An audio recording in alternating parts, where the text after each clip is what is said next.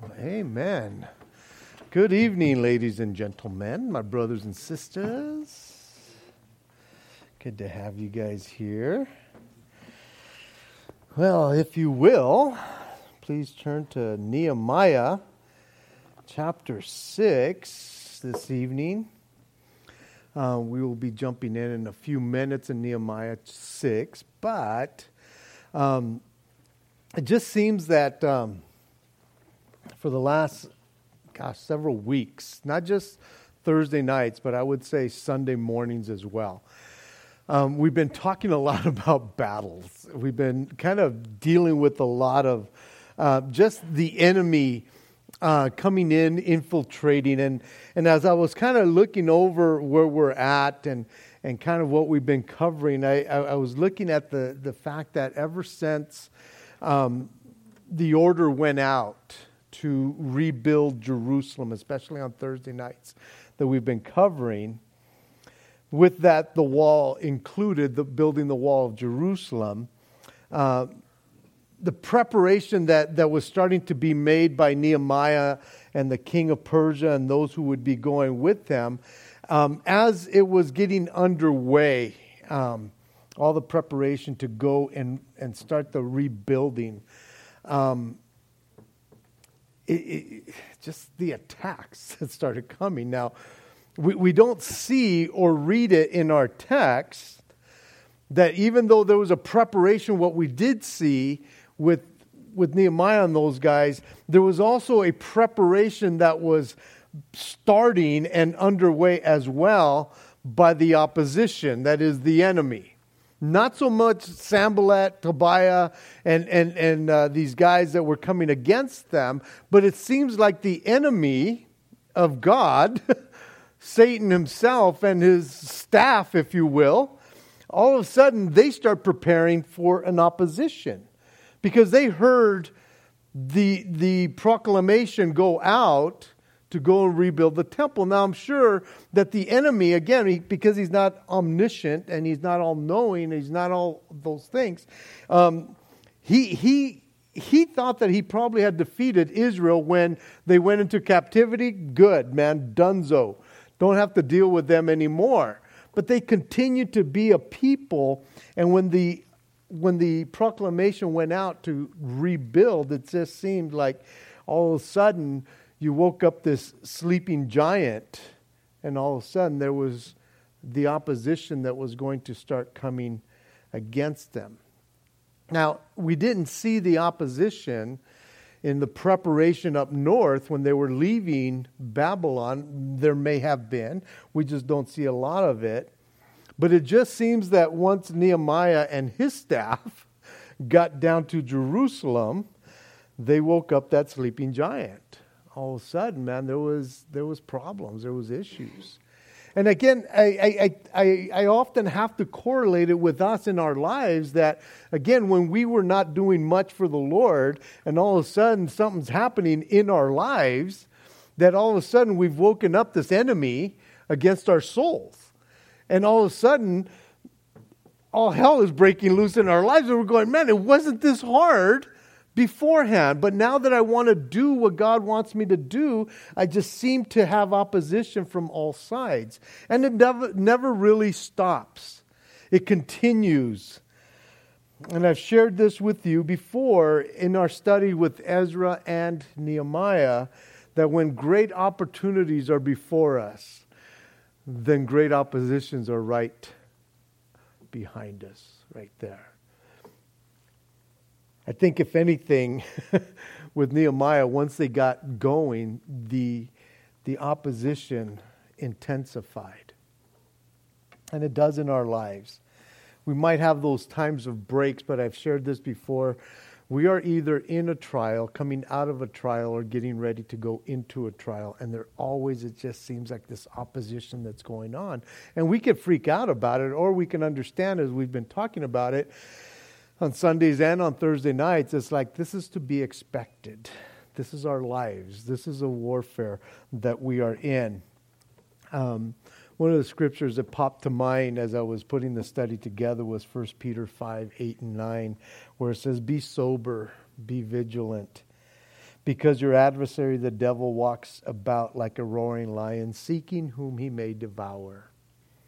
In verse 9, resist him, steadfast in the faith, knowing that the same sufferings are experienced by your brotherhood in the world. In other words, guys, it never stops. There's this roaring lion always seeking to devour, seeking to bring down. And the encouragement in that verse is that we need to be sober.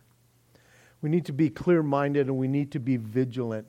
We need to be watchful always, because it never stops. And I've shared this scripture with you several times now on Thursday nights. 2 Corinthians 2:11, it says, lest Satan take advantage of us, for we are not ignorant of his devices. Guys, we need to be alert. We need to be ready. We need to be always vigilant, because again, those devices are constantly coming. We need to understand this, and the more we understand that we are on the battleground and not on a playground, then we are better equipped to continue in the work. Because I think if you get so bummed out that the enemy is coming against you, and he will use anybody and everybody in your life, and he doesn't play fair. It's not just opposition from outside, it's opposition from the inside, as we've been looking. And he doesn't play fair. And if you're not alert, if you're not ready for a warfare, to be on the battleground, that you think that being a Christian is being on the playground all your life, then you're going to be defeated constantly. And you will not continue the work of the Lord. And he's okay with that. He'll let you be saved as long as you're ineffective. And so Nehemiah chapter 6, beginning in verse 1, says, now it happened when Sanballat, Tobiah, Geshem, the Arab, and the rest of our enemies heard that I had rebuilt the wall, and that there were no breaks left in it, though at the time I had not hung the doors in the gates, that Sanballat and Geshem sent to me, saying, come, let us meet together among the villages in the plain of Ono. But they thought to do me harm. So I sent messengers to them, saying, I am doing a great work, so I cannot come down. Why should the work cease while I leave it and go down to you? But they sent me this message 4 times, and I answered them in the same manner. Then Sanballat sent his servants to me as before the 5th time, with an open letter in his hand. In it was written, it is reported among the nations, and Geshem says that you and the Jews plan to rebel. Therefore, according to these rumors, you are rebuilding the wall that you may be their king. And you have also appointed prophets to proclaim concerning you at Jerusalem, saying, there is a king in Judah. Now, these matters will be reported to the king. So come, therefore, and let us consult together. Then I sent to him, saying, no such thing as you say are being done, and you invent them in your own heart. For they all were trying to make us afraid, saying, their hands will be weakened in the work, and it will not be done. Now therefore, O God, strengthen my hands. Let's stop right there for a bit.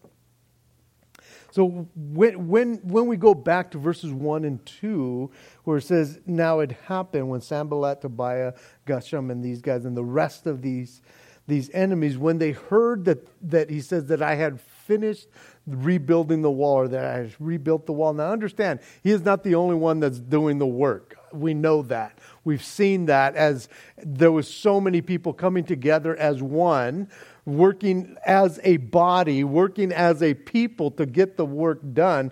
It's not like he was taking credit for all of that. He is just saying, I, as in us, that we had rebuilt and he had not finished the doors quite yet. But again, he's owning it. It's all his. He's in the work.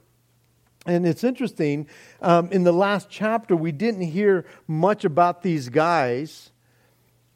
But again, we covered some infighting that was going on within the Jewish community there as they had come, that they were kind of going at each other and they were doing things that, scripturally speaking, were not allowed by the Lord, but they were doing this to one another.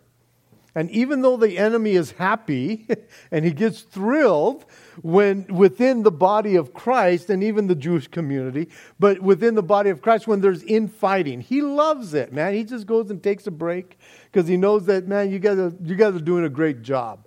And so again, man, what an encouragement for us. It's like, let's not do that to one another because the enemy loves it. He really, really does when all of a sudden we're coming against one another. And we know that the Scripture says, no, it's good when the brethren come together in unity. That we should always be striving and endeavoring to keep the unity of peace and the bonds of peace, or something like that in Ephesians 1:4. But that we should always be striving with one another, not against one another, to move the kingdom forward, not to collapse it within us. And so even though that's what we were seeing last week, he continues. Even though he allows the people to fight amongst themselves, he is still working in the hearts of the enemies that have been coming against them. Even though we didn't see them for a chapter, it's not like they gave up. They were just re-strategizing, if you will, of how they were going to come against and stop the work that God had called Nehemiah to come and do. These guys could not believe that the work had continued. These guys had tried to throw everything at Nehemiah and the people, threatening them, doing whatever they could to discourage the work, and they could not believe that they continued.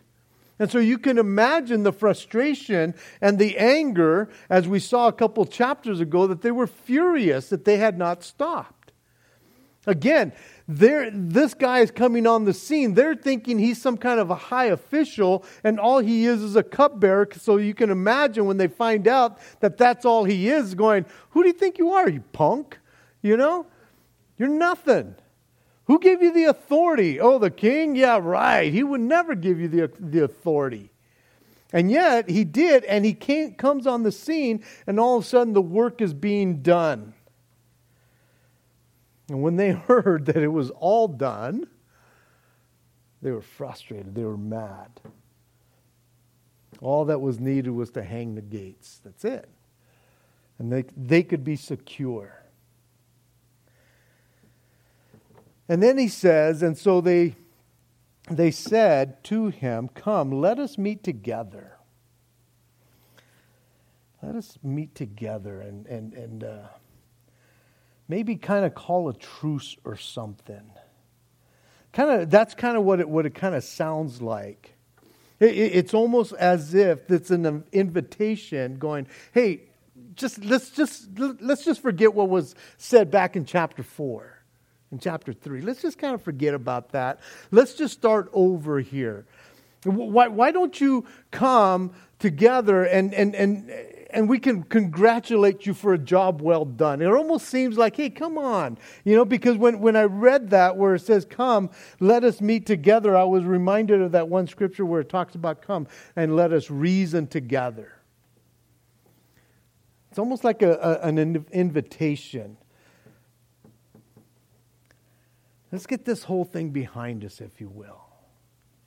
And so what I see there is they're inviting him to come out, the subtlety of trying to just kind of get their way back in to his good graces, Nehemiah's good graces. Come, let's start over again.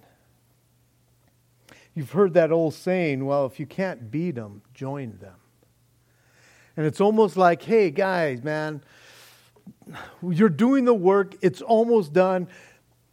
We can't beat you. Let's just join you.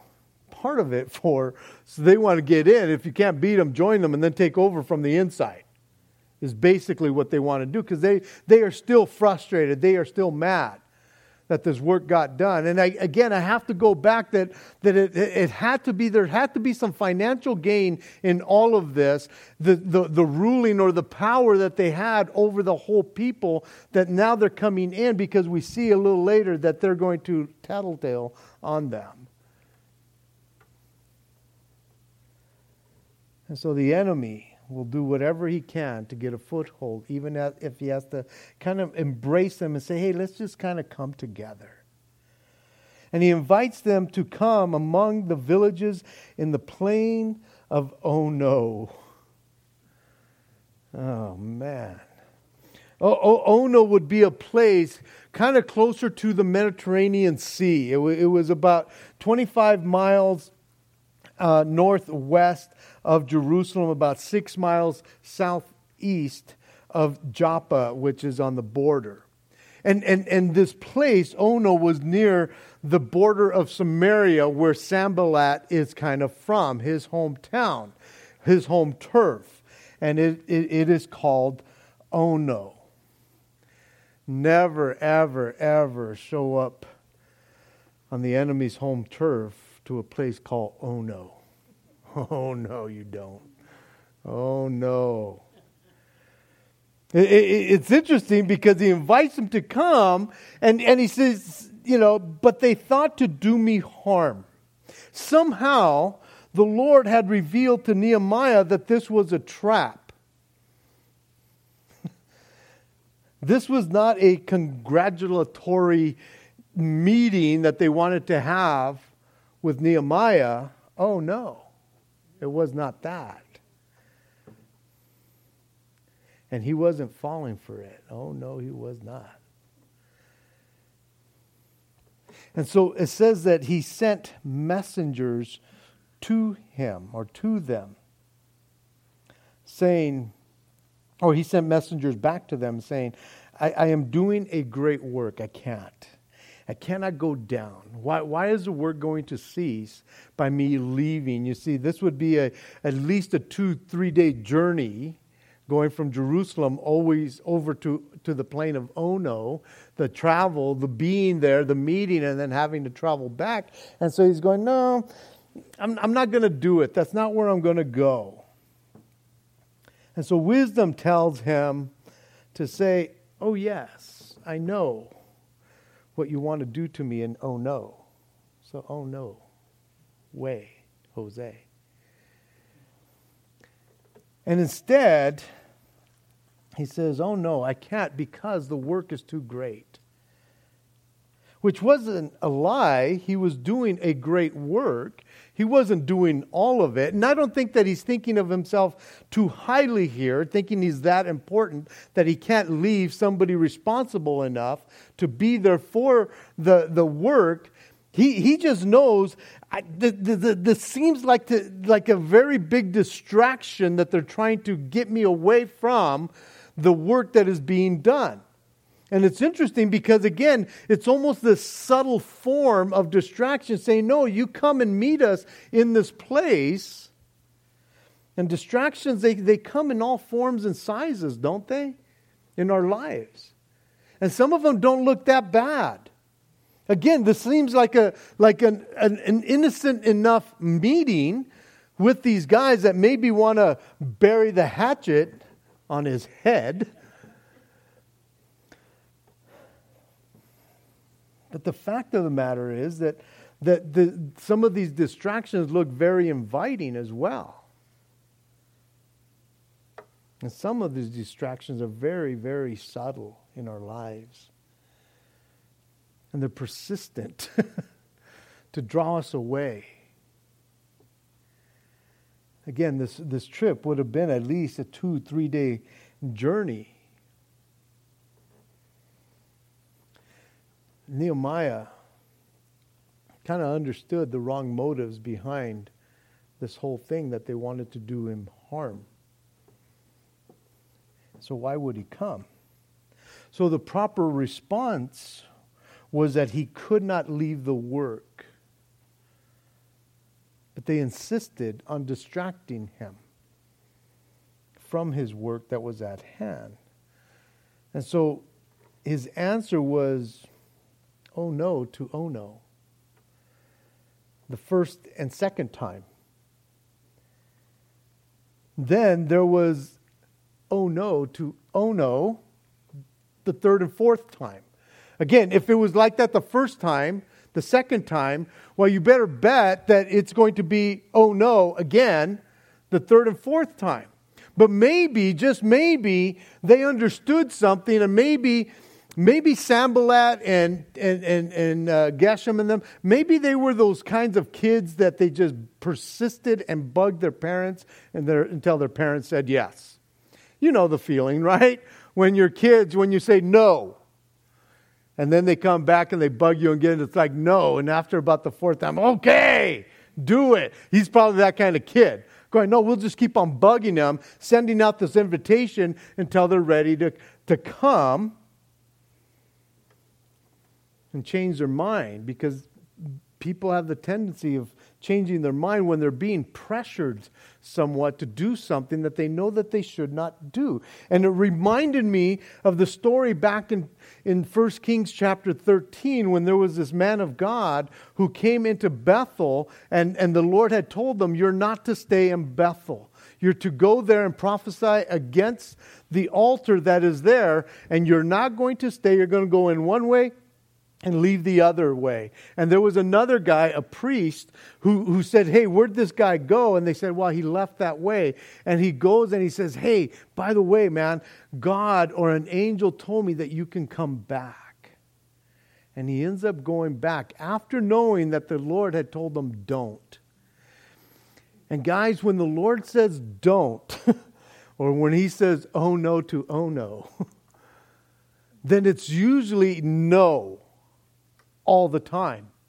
Even if the distraction persists and they're constantly trying to drag you back or drag you to a place where you're going, man, I know the Lord doesn't want me to go there. He does not want me there. And because of the pressure, it's like, oh, geez, okay, I'll go. And you end up finding out why you shouldn't have gone when you get there and you're going, I knew this. I knew this was going to happen, whatever the case was. The case with this man of God who went back, all of a sudden the Lord says, didn't I tell you not to come back? And it ended up costing him his life because of it. But Nehemiah knew right from the get-go, from the first message, oh no to oh no. Well, I'm not going to oh no, man. I'm going to say oh yes to God, but oh no to oh no. That's where I need to be. I need to be saying yes to God and no to the things that will distract and pull us away and pull us from the work that God has for us. Even when the enemy is subtle. Even when you know for sure that, man, oh man, it would be a great opportunity to go witness, and it's like, God can't be against that, can He? But He's already told you, I don't need you there. It will distract from the work that I've called you to do over here. And that's tough. Because oftentimes we're going, but Lord, I want to be used wherever. It's like, okay, yes, but I've called you to this. Be faithful with this. Don't get involved in all those other things because they will distract. The enemy, again, when we say, oh no, to the enemy and oh yes to God, then he will come at you even more aggressive when you're not obeying what you used to obey back in the day when you gave in to anything and everything. When we stand our ground against the enemy's devices, then he looks for other options to come after us. And that's why we need to be aware of his devices, that he will try anything and everything. You just need to know what God has called you to do. Because when you're at that point, then you have the upper hand.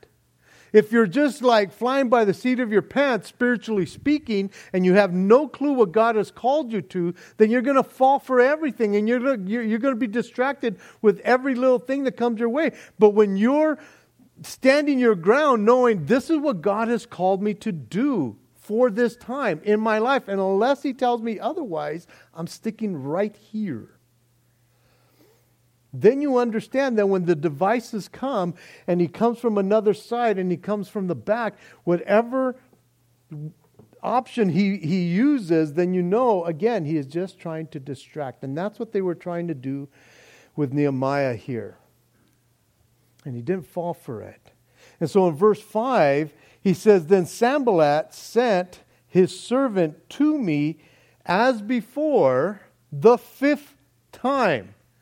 So if it was, oh no, the 1st, 2nd, 3rd, 4th time, what do you think the 5th time should be the answer? Oh no, to oh no. Oh no, of course not. It's the 5th time, but this time he's coming in a little bit more bolder, if you will. He's coming in, and this messenger is coming not just to tell him, hey, you need to come over here, but he's coming with an open letter, which is important to understand. If the other invitations were sealed up, only the person that it was sent to could unseal it in that sense. But this is an open letter, and it will be known by other people what is being said. And this time, now he begins to threaten him. Whatever the other letters might have said, this time the same messenger comes the 5th time, but he comes with an open letter that says, it has been reported among the nations and Geshem. Geshem was not only a guy, but apparently a place that says that you and the Jews plan to rebel. Therefore, according to these rumors, you are rebuilding the wall that you may be their king. And that you have appointed prophets that proclaim concerning you in Jerusalem. There is a king in Judah. Now these matters will be reported to the king. And so again, the threat is, you better come and meet with us, because this letter is going to get out, because it's an open letter. So come, meet with us, consult with us. Let us reason together, if you will. So when he could not distract him to come to Ono, to kind of try to take care of it quietly, and because Nehemiah is not coming quietly, he's going to be public a little bit more with this open letter. And it's interesting because now he is going to try to destroy him publicly. Not just harm him, but destroy him.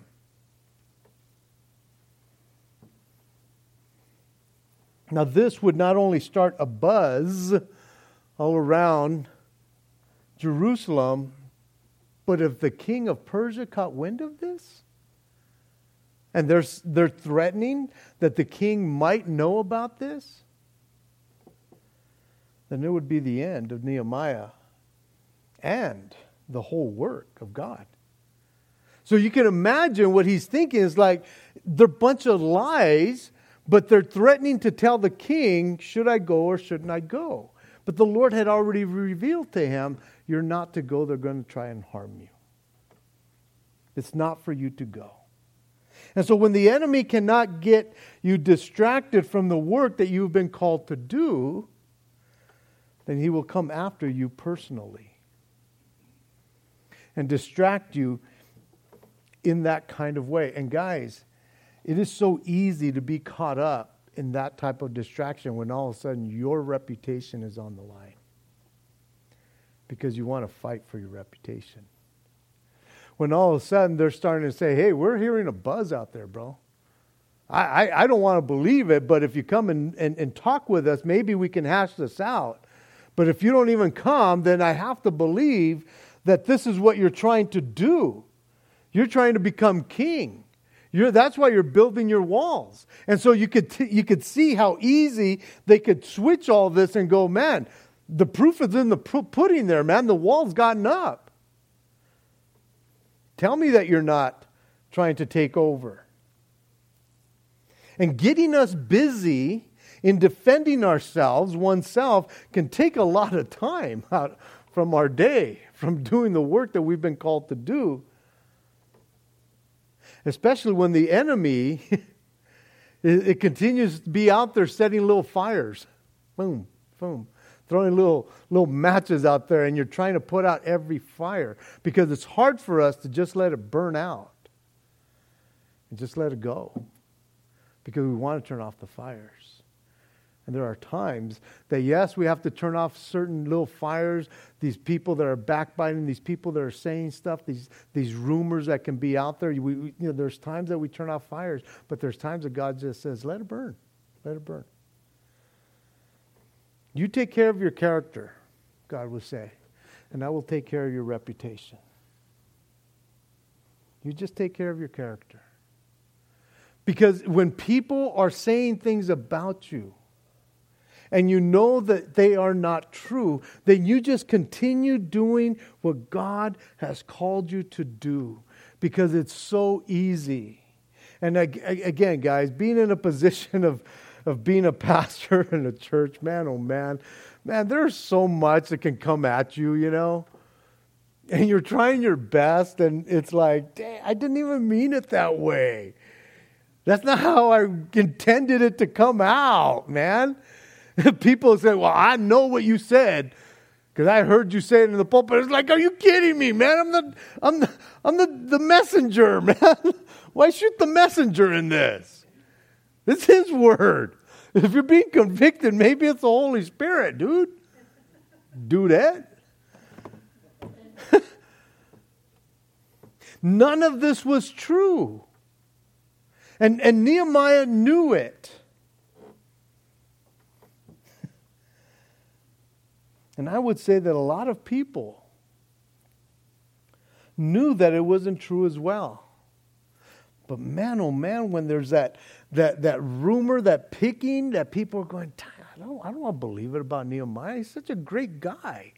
He's never shown himself to do that. Then again, let your character speak for itself.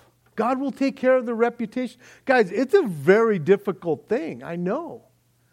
There was a time years ago, man, when there was kind of this church split going on here years ago. And one of the brothers, man, that was causing a lot of this stuff. And my pastor at the time was just letting it ride. And I remember going into his office going, let me go out there. I'll go talk to these people, man. I'll go take care of business. Because I wanted to go and just kind of put them in their place going, dude, you guys are lying, dude.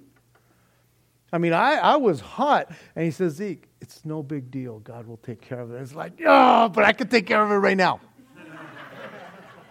God is kind of taking a little longer, and people are speaking about us here, and they're putting a bad light. And it was almost like the Lord just, again, and my pastor taught me a great lesson that day. You don't have to go fight all those battles, Zeke. Maybe he was reading Nehemiah on his devotional time, going, hey, we just keep our character, God will take care of our reputation. And he has, and he will. Just pray for me, man, because there's times I just want to go confront the issue, and there's times that God says, no worries. I got it. I got this, man. I know where it's coming from. It's all lies.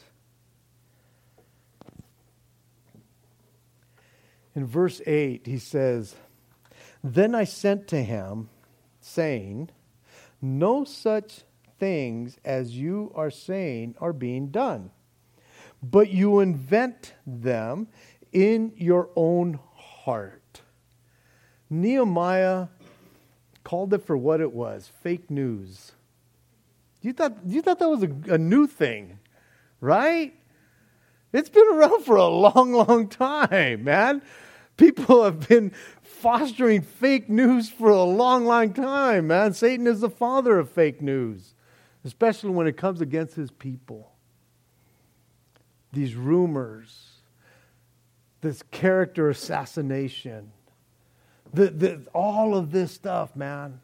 And as Christians, if we know how to handle these false accusations, if we can at least understand it's not coming from them, it's coming from the enemy.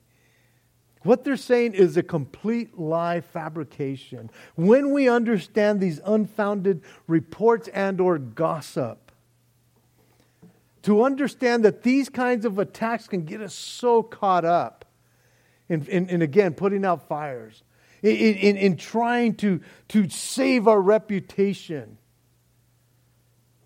getting us so upset that we lose perspective of the work. Guys, we need to understand that the enemy doesn't fight fair. And he will do stuff from without, and he will even do it from within. And we just keep on moving forward. Because when we get distracted, when we get our perspectives wrong and now on people or on somebody, and all of a sudden there's some more fighting, and it's like, hey, quit putting logs on the fire. Let it burn out, and it will die out eventually. And God will take care of your reputation if you just keep your character right on track. He will take care of that. Oh, there might be some battle scars.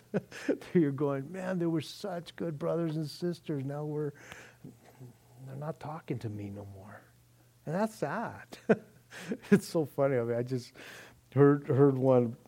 This happened several years ago, but these people have not gotten over it. And I thought I was doing the right thing. And it's like, they're still on that thing? Somebody just let me know that they saw them. It's like, dang, Lord. And I just started praying for them. Like, Lord, help them to move on. They're not even in this state anymore. They don't have to see this mug ever again. Man, Lord, give them peace and rest from that. I didn't mean to hurt them. But again, it could take a lot of our time. It could influence us to where all of a sudden we're just not as thriving as we used to be because we're afraid that more accusations might come. And so we zip it. I mean, sometimes we should zip it, but you know what I'm saying. We stopped doing what God has called us to do. Nehemiah didn't make that mistake, guys. Again, Nehemiah is not perfect, but in this instant, he knew what was going on because the Lord was revealing these things to him. That again, for some reason, the Lord showed him they want to do you harm. In this instant, again, he's going, you know these things aren't true. He simply denied the reports and he prayed. He prayed for strength and he went back to work. And I love the way the New Living Translation puts verse 9, where it says, they were just trying to intimidate us, imagining that they could discourage us and stop the work. So I continued the work with even greater determination. And that's where he prays, Lord, God, strengthen my hands. I want to do more, Lord. If the attacks are that heavy, then I want to go harder for you. And so he went for it with even more determination. He knew that his character was spot on. Not that he was thinking too highly of himself, but he was honest about who he was, and he knew. And so, again, man, that quote that I found was just phenomenal as it hit me. If we take care of our character, then we can trust that God will take care of our reputation. As individuals and as a church, he will do that. In verse 10, it says, afterwards, I came to the house of Shemaiah, the son of Delaiah, the son of Mehetabel, who was a secret informer, and he said, let us meet together in the house of God, within the temple, and let us close the doors of the temple, for they are coming to kill you. Indeed, at night they will come to kill you. And so I said, should such a man as I flee? And who is there such as I who would go into the temple to save his life? I will not go in. Then I perceived that God had not sent him at all, but that he pronounced this prophecy against me because Tobiah and Sanballat had hired him. For this reason he was hired, that I should be afraid and act that way and sin, so that they might have cause for an evil report, that they might reproach me. Oh my God, remember Tobiah and Sanballat according to these their works, and the prophetess Noadiah, and the rest of the prophets, who would have made me afraid. Man, oh man. This phrase, who was a secret informer, and all the other translations that I was looking at, it says, who was shut up in his house or home. For some reason, this guy, Shemaiah, he was trying to coerce him to come, not just to his house, but once he gets to his house, hey, let's go into the temple and kind of find refuge there. And so he was shut up in his own house, and maybe, perhaps, he's saying, hey, man, I am in this, man. They're coming after me, and so I'm kind of hiding out in my house. But maybe both you and I can go into the temple. And it's believed that by some that maybe possibly he was a so-called priest or maybe even a prophet. And he's saying, hey man, I'm on the same page with you. They're trying to come after me as well. And so me and you, we should go and hide in the temple. Now, Nehemiah knew and understood this is not right here. Because only the priests and the prophets go in there, and Nehemiah was neither one of those. And there was times, and we've seen in Scripture, where guys would go into the temple or where the tabernacle was, and they'd go and try to find refuge because people were coming after them.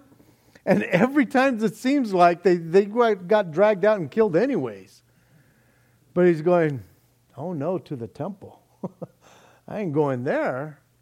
And I love the fact that this man, he says to him as he's going, hey, word on the streets is they're coming to kill you. They're coming and they're going to take your life even tonight. So if you're with me right now, let's just go right over to the temple and they won't touch you. And he says this, should such a man as I flee? My gosh, dude. What a man. I love this guy.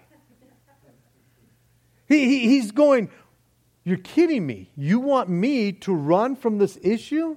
God has called me to the work. If I run from this issue to try to save my own life, then a bad report will come upon me, and that's not what I'm here for. I'm here, and I will give my life even for the work that God has called me to do. And so all of a sudden, man, this guy is going, I'm not going to run. Should such a man as I run like this? And I was reminded of Paul, the apostle, when he was going into Jerusalem. They're going, don't go to Jerusalem, Brostein, because if you go, they're going to kill you there. They're going to bind you up. They're going to imprison you. They're going to do all these things. And he says to them, he says, but none of these things move me. Nor do I count my life dear to myself, so that I may finish my race with joy and the ministry which I received from the Lord Jesus to testify to the gospel of the grace of God. Should such a man as I, should such a people as us run when the going gets hot, when the going gets heavy? That old saying, man, if you can't stand the heat, get out of the kitchen. It's like, no, bear down. Bear down. Stand firm. Be immovable when the enemy comes after you like a flood, even if it's for your life. Again, man, we worry about our reputation. Here he's going, they're coming to kill you. It's your life. And he's going, I am moving, man. I know what God has called me to do. And he understood that if he went into the temple like that he would be violating God's law because he was not a priest to go in there. And if this guy was a priest, he understood when this guy started talking like that, he's going, nah, man, you're a hireling. That's what you are. Because you could care less about the law of God if you would invite me to come in and violate the law with you. Not on your life, man. He understood God's law and he was willing to stand for it and even die for it. Should such a man as I go and run? I will not go in. I won't do it. And once again, after understanding that this guy was a hireling from Sanballat and Tobiah and those guys, that he was trying to trick them, once again he just prays. This is about the fourth or fifth time we see this guy just throw up a quick little prayer, man. He didn't get on his knees. He didn't get in a posture of okay, man, let me start off with this, and that, and then I will get to. He just says, my God, remember Tobiah and Sanballat. According to their works. And again, it reminds me of Paul. When he's writing to Timothy, and he says, hey, be careful about Alexander, man, the coppersmith, or whatever smith he was. He's done me much harm. May the Lord reward him for his works. And so he just prays, Lord, you're the judge. You see these evil schemes that these people have. You know their motives, and he throws in this one prophetess that was in there and the rest of the prophets. You know them, Lord. And they're trying to bring fear in my life. Because we understand that fear can paralyze us. Fear can arrest us and capture us and make us ineffective. And he's going, that's what they've been trying to do. They've been trying to bring this fear upon me so that I won't continue the work that God has called us to do. He says, not in your life. It says in verse 15. So the wall was finished on the 25th day of Elul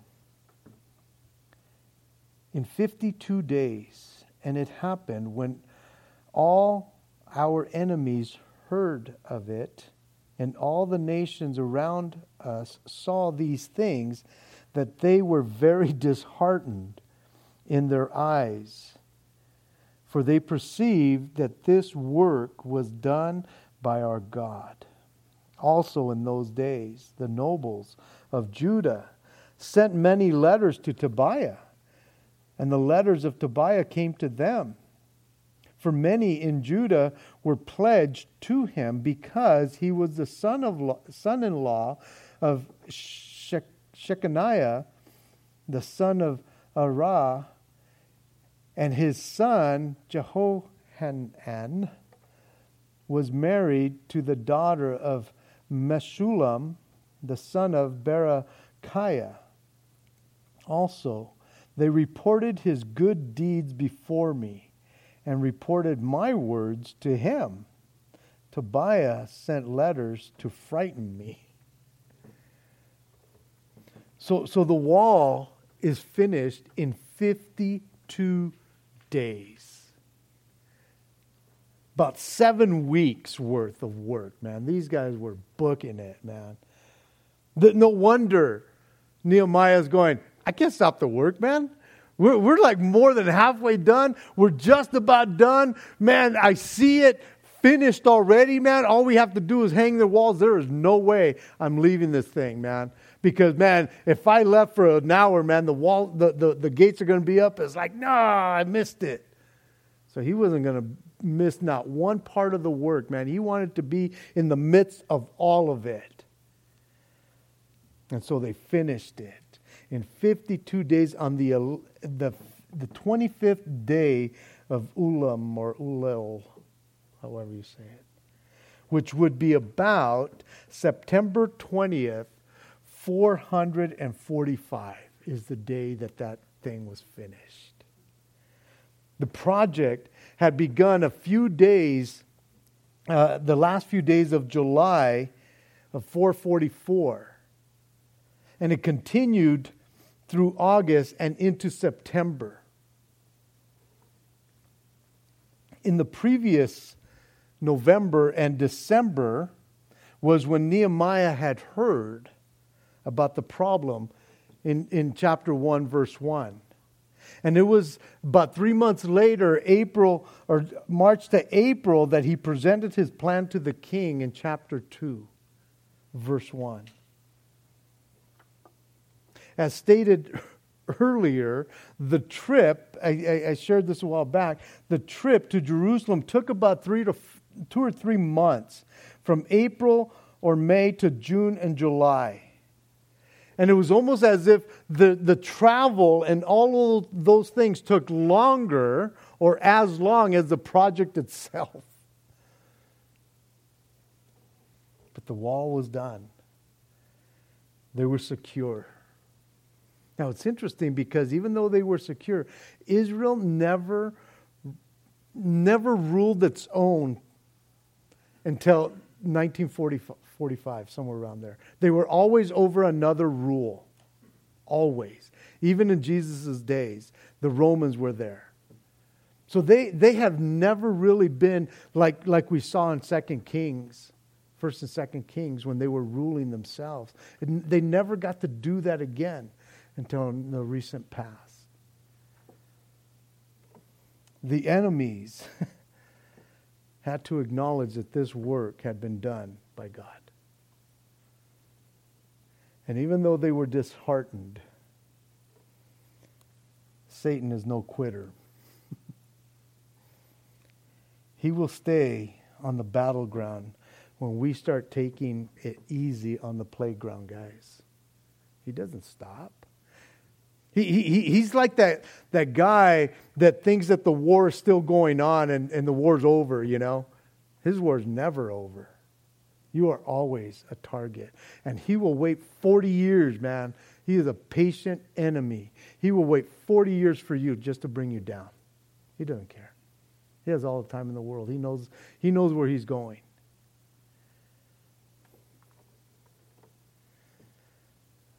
There was a quote that I found that says, "Let us be as watchful after the victory as before the battle." Because when we think that we're done, then he'll come in another way, guys. And he will attack. Again, when it says to be sober, to be vigilant, it's just not when you see the enemy, it's when you can't see him as well. The reason that Tobiah the Ammonite was able to make so many inroads into Judah, into the people, was because he was related to a couple of Jewish families. His father-in-law, Shechaniah, we saw him in chapter 3, verse 29, and he was a keeper of the east gate, and he made repairs to it. His daughter-in-law was the daughter of Meshullam, who we also saw in chapter 3. And he built 2 sections of the wall. And it's interesting because they were somehow in cahoots with this guy, and they were loyal to him. And again, there was probably a trading thing going on with them. They were pledged to him. And it's interesting because these guys, I don't know if Nehemiah's not telling them what they're trying to do to them as far as stopping the work. Maybe Nehemiah is just like keeping it to himself of all the attacks that are coming from all different sides. But these guys are going, no, Tobiah's not that bad of a guy.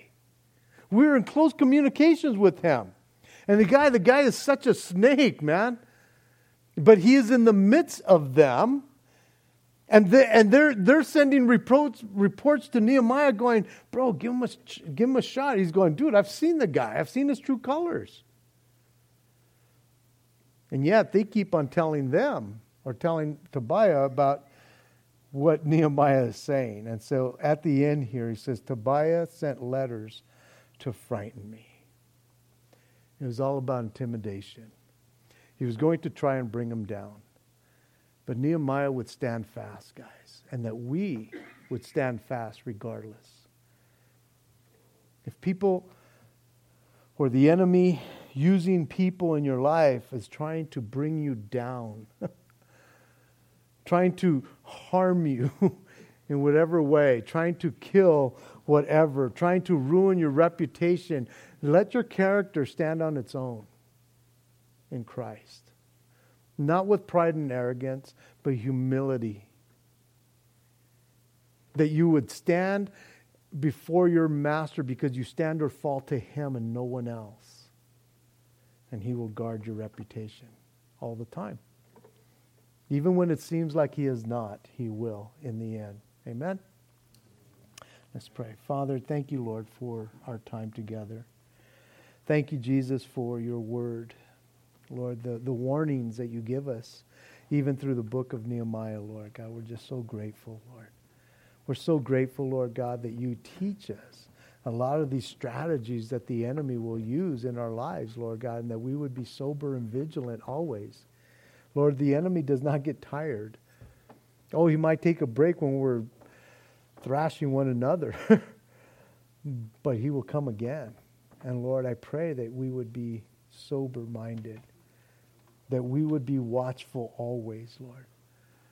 God, that when we can't see the enemy, that we would be on guard even more so. Lord, we pray, God, that we would stand in spite of what goes on, in spite of the circumstances, Lord, in spite of the consequences that might come. That, Lord, as our faith is being tested constantly, that we would stand firm. And that, God, we would be victorious. And that you would deal with those who are trying to bring harm from without and from within, Lord. We pray for people to be repentant and that people would turn, Lord. Help us to pray that for people in our lives that we feel attacked from. And so we honor you and we thank you, Father. We praise you, Lord. In Jesus' name, amen. Let's stand as we sing this last song.